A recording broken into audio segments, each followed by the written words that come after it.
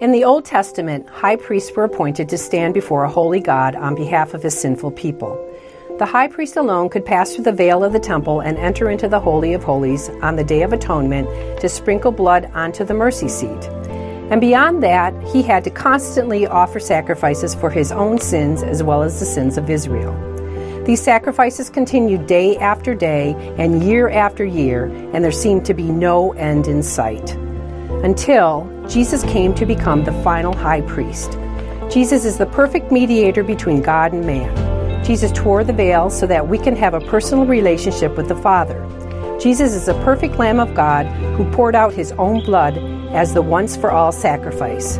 It is clear that Jesus is the final high priest, but the most important question you must ask yourself is this: is he my high priest? Open up to the book of Hebrews as we continue to ask, why Jesus? Let's bow our heads, and I'm going to ask if you would please pray for me to faithfully communicate God's word. I will pray for you to receive God's word. As Alex prayed, fertile soil, right? That's where the seed of God's word grows. Let's pray. Father, this is your word. Nobody's here to hear from me. We're all here to hear from you. So let your word be true. We know, God, we know you always do what you set out to do when your word is proclaimed. We just want to be faithful to proclaim it. Thank you ahead of time for what you're going to do. Praise you in Jesus' name. All of God's people said, amen. Open up your Bibles with me, please, to Hebrews chapter 6. Hebrews chapter 6. For many years I was involved in prison ministry, and we would basically show up, and they'd put us in this little room, and they would invite whoever wanted to come to church. And Mark can tell you there were seasons where we'd get a lot of people that would come, and then we'd go in seasons that it would be otherwise, right? And I remember one season in particular, for several weeks, there was one person that came.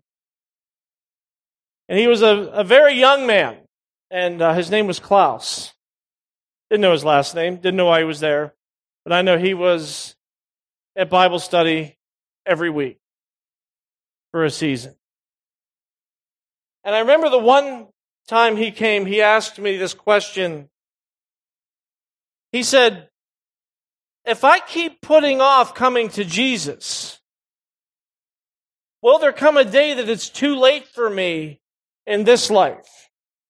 In other words, can I put Jesus off to the point, he asked, that I could lose my opportunity here on the earth?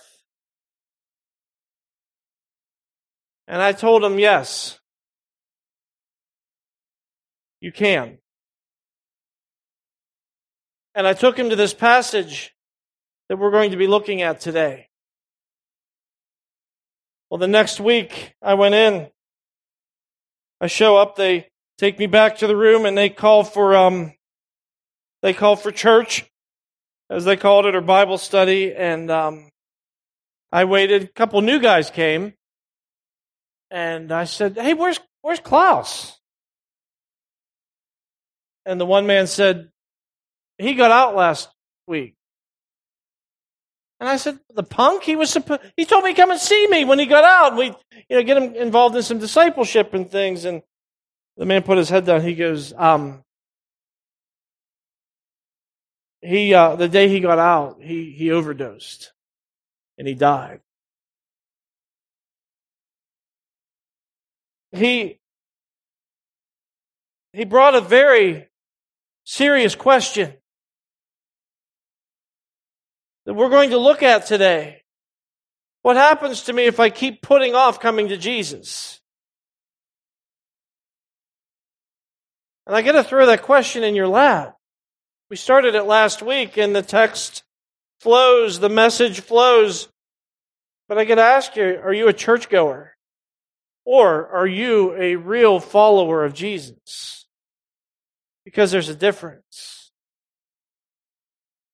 Are you a churchgoer? You see, this is exactly who the Hebrew writer has been addressing. People who are churchgoers, but they've never personally received Christ. They're not opposed to the message. And they even like the church scene. They like coming to church and they like the church people, but they've never personally received Jesus Christ. They're not born again. You see, the people he's addressing here are the exact same people that he was addressing in chapters 3 and 4. You remember that account? He says, don't be like the Israelites who came all the way up to the edge of the promised land and they were about to enter in and God's like, go get them. And they were like, nah. They were scared and they backed away. And God says, they will never enter my rest because they don't believe me. He's talking to the same people. And last week we saw that active faith brings maturity. And the Hebrew writer says, some of you have no maturity because you don't have real faith.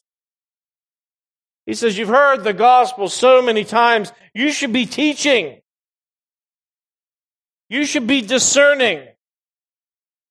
Your faith should be showing up in the way that you live your life. He says, but you got none of these. Many of you. How many times do you have to hear the gospel before you'll receive it? How many times?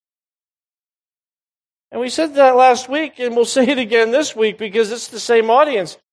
We would be so naive to think that there aren't such people in this church or watching this stream. We would be so naive. How many Christians are 100%, not in any church except the church in heaven, is it 100% born-again believers in Jesus Christ? In every church, you're going to have people that are churchgoers, but aren't true born-again believers in Jesus. There are some sitting here today.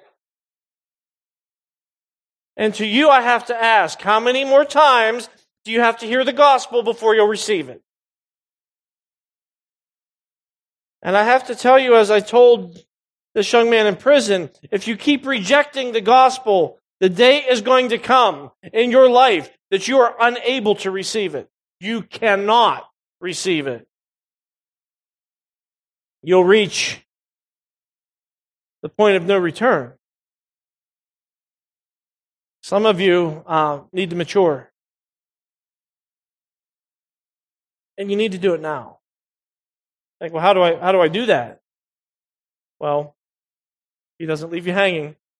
He goes on to explain, this is how. This is how. You need to receive Jesus Christ, and he shows us what this looks like. So on your outline, if you're taking notes, which we always encourage, this is just the call to maturity. Okay? This is the call to the churchgoers who know the basics. Jesus died on the cross, and okay, you believe the Bible's the Word of God, and you know some of the basics, but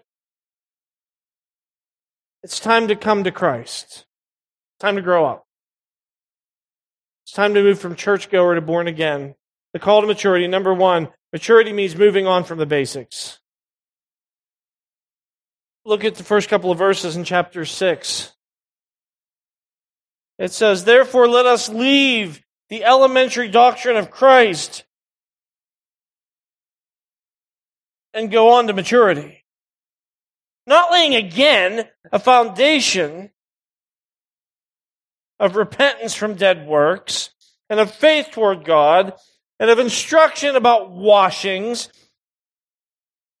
the laying on of hands, the resurrection of the dead, and eternal judgment. Stop there. Who was Hebrews written to? Who was Hebrews written to? Hebrews. You're like, you're trying to trick me. No, I'm not trying to trick you. I'm just trying to get you to read. Hebrews was written to Jews. And he was saying, Jews, you need to go beyond the ABCs of what the Old Testament teaches about. He goes, the elementary doctrine of Christ. he wasn't speaking about Jesus specifically as a person. He's talking about Old Testament doctrines regarding the person of the Messiah. And we know Jesus is the Messiah, but he's talking about the 101 Messiah teachings. And what he's saying is you need to move on from these elementary teachings about Messiah and embrace Jesus Christ because he is the Messiah and he came. And how foolish it would be to hold on to these pictures of the Messiah instead of embracing the real thing. You understand what that means? It's like this. I get an illustration. I get to explain for our younger crowd here. But when I was in college many years ago, younger people, there was no social media. Okay? And there were no smartphones. All right? So I went to school in Ohio, and Erin, who was not my wife at the time, went to school in Indiana, IUP, Indiana, Pennsylvania. So when we would communicate with each other, again, this is where I have to explain things to the whippersnappers among us. We would actually, it sounds so archaic, but we would actually get paper and we wrote letters to each other. Because, and you're like, why didn't you just talk on the phone? Because at that time, it was like $5 a minute, long distance. Remember those days? So we would write each other letters. Right? And again, without social media and without smartphones and things like that, there were times that Erin and I would, we'd write each other these letters, and we'd send a little photograph. This is a photograph. See, you're like, how's that digital image not on your phone? It's on paper. And I'm kidding. All right. But we would send each other like photographs as a way of and I look at this now and I'm like, boy, Erin hasn't changed very much. I don't know what happened to me, but here's the point. This is what we did back in those days, right? Because we were far away, and I remember just holding on to these pictures and how much these pictures meant to me of Erin. And I married that girl. And how foolish would it be of me today to be sitting at home and she's sitting on the other end of the couch and I'm sitting here just still wrapped up in this picture. Isn't she's just so beautiful and I just love this picture so much. And you would come and you'd say, dude, why are you so wrapped up in this little piece of paper when you have the real person is sitting on the couch with you? Wouldn't that be foolish? And you see, that's what's happening here in Hebrews. The Old Testament was like the photograph of the Messiah. Here's what he's going to look like. Here's what he's going to do. Here's what he's going to be like. And then Jesus shows up and does all that the Messiah was going to do in his first advent. And so many of the Jews were still holding on to the picture. Because you've got to move on from this. This was awesome. But you've got to move on from it because the real has come. That's why I'm going to go through this very quickly. This list here is all basic Old Testament stuff. He goes, first of all, he says you got to leave. That means move on. This is Old Covenant stuff. You're moving on. You got to move on to the New Covenant, right? Jesus has come. And then all these things, real quick. He says the elementary doctrine of Christ, the Old Testament teachings about Messiah. He talks about repentance. That's being sorry for your sin. That's part of the message. That's not all the message. You got to turn from your sin, yes, but you got to turn to Jesus. He talks about faith. Notice toward God, not in God. That's the guy that says, "Well, I believe in God." We're going to talk about that in a second. I believe in God. Awesome. That's a great start, but that's only a start. He talks about washings, laying on of hands. Those are Jewish rituals. Cleansing on the outside pictured the cleansing on the inside that Jesus gives. and then resurrection, eternal judgment. Again, merely believing that these things are real isn't enough because Jesus came and gave us the full revelation. He says, you've got to move on from these ABCs. And then verse 3, he says, and this we will do if God permits. He says, look, you got the basics down. You understand the basics. Now come all the way to faith in Jesus Christ. Again, Jews, don't hold on to the old covenant. There's a principle for us here, church. You gotta let go of this elementary stuff. Like, what do you mean? Again, this is for people who say things like this. Oh, I believe in God. I hear that all the time. You meet somebody, they find out I'm a pastor, and I believe in God. Like, thanks for letting me know that up front. Or people say, oh, I believe there's a heaven. Okay, good for you. I try to be a good person. Again, I like coming to church. These people seem friendly. I like this. I like the music. Awesome. All those are good things. But they're not complete things. You believe in Jesus Christ.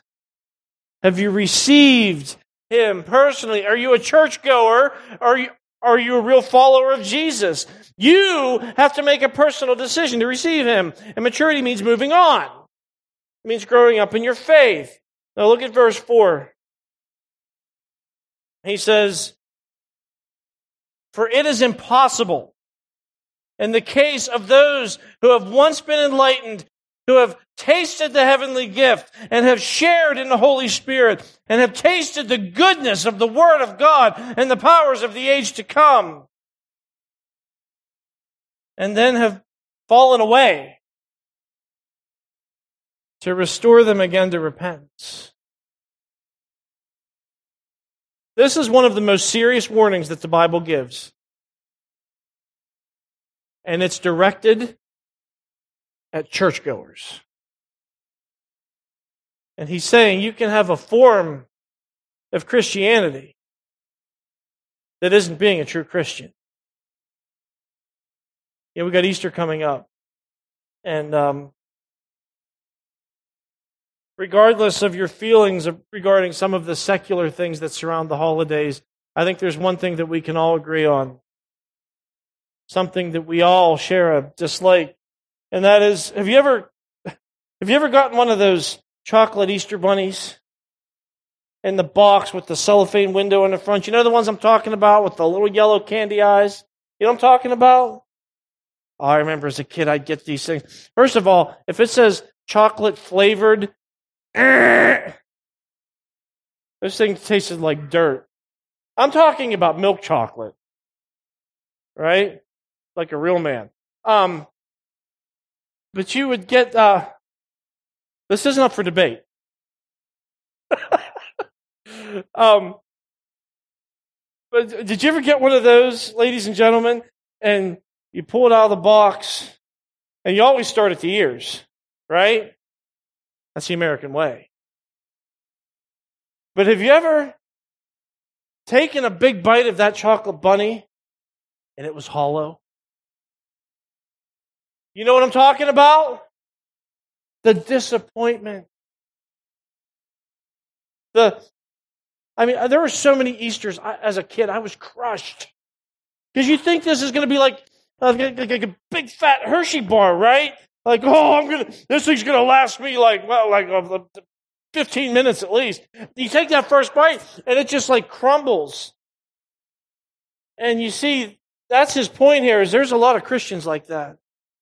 That you look really good on the outside. The box looks good. You see it in the little cellophane book. You see the bunny in the box. It looks great on the outside. But there's nothing going on the inside. That's exactly what he's talking about here. Are you a churchgoer? Or are you a follower of Jesus? That's what he's saying here. You've been exposed to the real thing. You're around what God is doing, but you are not a part of what God is doing. Again, looking at this list quickly. See, some people think he's describing a Christian here, and it's obvious to me that he's not. He's talking about those of you who have been enlightened. What does that mean? It just means taught. It means you understand something by hearing it or reading it. And there's some of you, you know what the message is. Jesus died on the cross. Jesus resurrected from the dead. He bore the penalty for my sin. He rose to give me eternal life. You know what the message is. And then he says, you tasted the heavenly gift. Tasted. There's a big difference between tasting something and consuming something, isn't there? If I brought a donut in and said, here, you can lick a little bit of it, but you can't eat it, you'll know very quickly there's a difference between tasting something and consuming something. That's what he's saying. He says you're getting a taste of the heavenly gift because you're around people that are worshiping. Same thing. He says shared in the Holy Spirit, not possessing the Holy Spirit. You're just blessed enough to be around people who are filled with the Holy Spirit, and you get all the overflow blessing of that because those people that are filled with the Holy Spirit are loving and gracious and kind and forgiving and. He goes, you get to share in what the Holy Spirit's doing because you're around people that have the Holy Spirit. And he says, tasted the powers of the age to come. We've seen that in this church. God's power at work. We've seen people healed spiritually, emotionally, physically, marriages healed. We've seen in this church so many prayers answered. We've seen so many lives completely transformed by the power of the gospel of Jesus Christ. And the Hebrew writer here is saying, look, you have been in the eye of God's hurricane. You see him at work all around you, and you know what's happening. All around you is the work of God, but it's not happening to you. And here's the sobering warning here. He says, did you see this in your Bible? Verse 4 and verse 6. He says, when somebody experiences all of this, and then they fall away, he says it is impossible to restore them to repentance. Impossible, the Bible says. Well, why is that? Well, one reason is there's no more revelation to be received. That's a reason. You can't be saved. You can't be. You know, it's like this picture. Imagine you've never done cliff diving before, but you want to try it. You thought it looked like fun. So you take a day and you hike for hours up this mountain where there's the greatest cliff diving spot in the world. And you climb up this mountain and you get to the spot. They're like, okay, it's your turn. And you say, you know what? I can't do it. And you turn and walk away, and you spend hours walking back down the mountain. Let me ask you, what are the chances you're ever going to be on this edge again to take another crack at it? See, this is what he's talking about spiritually. He's talking about people that have gotten to the edge. They know the gospel. They see what Christ is doing. They know what the response is, and they get right to the edge, and Jesus says, jump, and it's like, He says, you're never going to get that person back to the edge. He says, it's impossible to restore such a person to repentance. Impossible. You know what you need to do, and you turn back. And I have to ask you, for those of you that are like, well, I don't think that's right. I don't think that's right. My question is, well, what else could God have done? What else could God have done? He sent His Son to die for you. And then He goes on to explain what that means, the death of Jesus. That's the gospel. He made the call to action clear, which is receiving Jesus Christ, and you refuse to do that. What else is God supposed to do? That's why He says, It's impossible to restore such a person. You get to the edge and you fall away, you're never going to get back to the edge. Look at verse 6 again. Second part. It says it's impossible to restore them again to repentance. Look, since they are crucifying once again the Son of God to their own harm and holding him up to contempt. Wow. Do you realize what that's saying? It's saying the person that understands the gospel and understands who Jesus is and what he's done, and you get all that intellectually, and you're like, I'm not going to receive him. He says, what you're doing is you're standing with the people that accused Jesus Christ. While he was on the cross, the people that are like, he deserves it. He deserves to die. He's no Savior. The Hebrew writer says you're standing with them because you've evaluated who Jesus is and you decided that he is not your Savior. He says you're holding him up to contempt. Wow. If you do this, if you know all of the information and walk away, you'll never be saved. God does not have a plan B. You know that? God doesn't have a plan B. God's not like, here's my son that I sent to die for you. And you're like, I will not receive him. And God's like, well, let's see what other means of salvation we have laying around back here because he obviously doesn't want my son. There is no plan B. That's why Pastor Taylor preached a few weeks ago, chapter 2, verse 3. Same question. How shall we escape if we neglect such a great salvation? Again, what's your plan? What's your plan when you stand before God someday? As a sinner by birth and by choice. And Jesus came to take that away and to pronounce you not guilty and make you a child of God. And you said no. And now you have to stand before that holy God after refusing his gift. What's your plan? If you're not going with God's plan, I'd be curious what yours is. He gives an illustration to drive the point home. Look at verses 7 and 8. He says, for the land that has drunk the rain that often falls on it and produces a crop useful to those for whose sake it is cultivated, receives a blessing from God.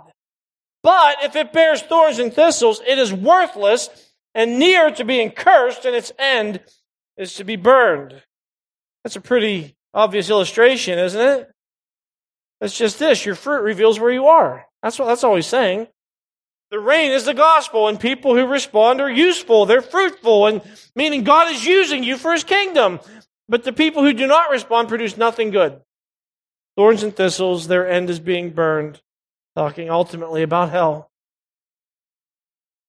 I have to take this place to remind you that your works do not save you, but your works do reveal whether or not you are saved. That's why Jesus said in Matthew 7:20, you know a tree by its fruit. What's your life producing for God? That's what he's asking here. What's your life producing? It can be useful and blessed today if you come to Christ.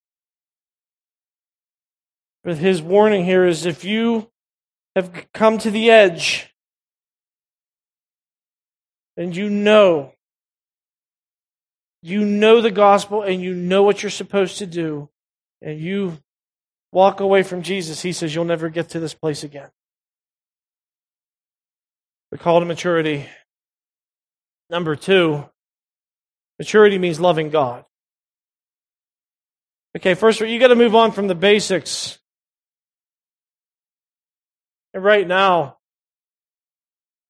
I'm sure even for those of you that have received Christ, those of you who are born-again believers, you're probably feeling a little queasy. Well, the Holy Spirit anticipated that. Just look at verse 9. He says, though we speak in this way, yet in your case, beloved, we feel sure of better things that belong to salvation. Notice there's a change in pronouns. He was addressing those who fallen away, those who Now he says you. And you see there's an obvious shift here in the text, right? You see that. He's addressing true believers. He's saying, don't you get caught up in this. Those of you that are like, I've received Christ. Am I in danger? He says, I feel sure. I'm persuaded of better things that belong to salvation. And look, it's obvious to me, church, it's obvious to me that there are many people in this church that are true born-again followers of Jesus.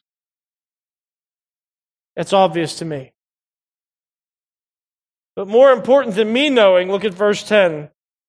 It says, for God is not unjust, so as to overlook your work and the love that you have shown for His name in serving the saints as you still do. More important than me knowing is God knows. What's the evidence? What's the evidence? It's right here in verse 10. You need to underline it. The love that you have shown for His name. The evidence of maturity is loving God. God knows those who sincerely love Him. That's it. That's the mark. That's all that matters. That's maturity. The question ultimately lands on this. Do you love God? Because He knows who does. And you're like, well, that's all well and good, Pastor Jeff. God knows, but is there any evidence for us? Absolutely. He says it right there. He says, the love that you have shown for His name and serving the saints as you still do. Love for God results in serving others. And hear me, because I know there's a bunch of people that need to hear this. But if you serve people because of people, you're going to burn out real quick. Because people stink. People are disappointing. People are disheartening. People are sinful. Even great people, even great Christians, do stupid, sinful, immature things sometimes. Can I get an amen? Okay, it didn't need to be that loud. That deserved yeah, amen. I kind of see what you're saying. Some of you were really behind that. Amen! It's true though. If you serve people because of people, you're not going to last very long. You see, you need to serve people because you love God. Remember John 21? Remember when we went through the Gospel of John, John 21? Jesus on the beach with some of the disciples. And remember Jesus said to Peter, do you love me? And Peter was like, you know that I do. And remember what Jesus told him? To feed my sheep. Notice Jesus didn't say, Peter, hey Peter, do you love people? He was like, well, Lord, you know I love people. Well, then feed them. That's not what He said. He said, do you love me? And if you love me, you see, you're going to serve people. And if you let love for God motivate your ministry, you are going to have a long, blessed, and fruitful ministry.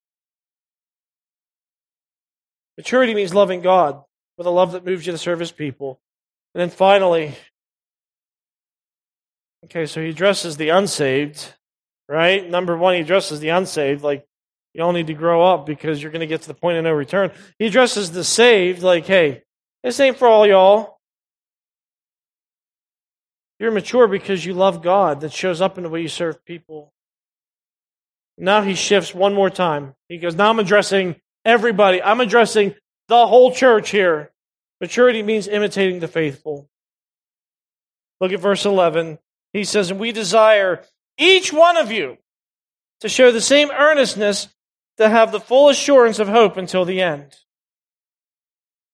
Each one of you. Okay, so this is blanket admonishment. He goes, listen, church, pursue Christ. You're like, I've been a born-again believer for the last 20 years. Awesome. Pursue Christ. They're like, well, I'm still kind of on the edge. I don't know what. Pursue Christ. I've been going through a rough season in my life right now, and I pursue Christ. I'm telling all of you, go after Jesus with earnestness. Stop playing around. It's not a game. It's not for show. Get real in your walk with God. All of you, go after it. And then verse 12, he says, so that you may not be sluggish, but imitators of those who through faith and patience inherit the promises. Sluggish. Sluggish. I always think the same thing when I hear that word. Sluggish. We had pancakes yesterday. I associate the word sluggish with pancakes. Anybody else? Just me. Awesome. Interesting. This in the Greek, it has nothing to do with pancakes. It's actually, remember last week when we talked about the dull of hearing? You know, the people that were immature because they were dull of hearing. Sluggish and dull of hearing, it's the same Greek word. It's the exact same word. What he's saying here is, look, all y'all, church, I don't want you acting like churchgoers. I want you to be real. And here's a great place to go.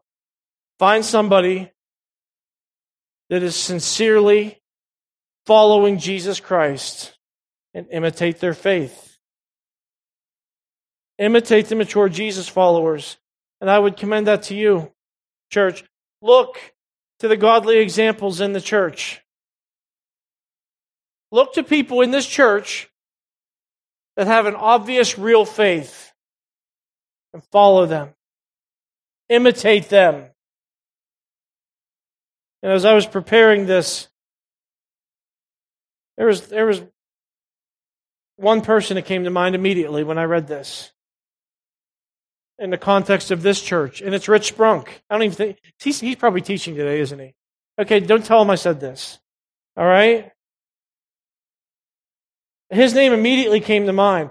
Look at how faith and patience manifests in that man's life. Look at his marriage. Look at his parenting. Look at him as an elder in this church, as a small group leader, as a prayer leader, and teaching the kids leader right now. Look at the faith that he has. And that's what the Hebrew writer here is saying. He goes, be imitators of those who through faith and patience inherit the promises. Attach yourself to someone like that. Go to their small group. Let them model for you what following Jesus looks like. Maturity means imitating the faithful.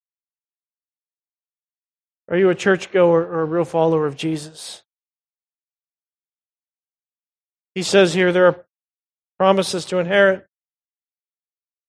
God has so much for His people now and for eternity. And churchgoer, if you turn back, you will forfeit everything that God has for you. And you're never going to get another opportunity. He says it's impossible. And when you preach a message like this, you always have several people looking at this going, oh my goodness, have I done that?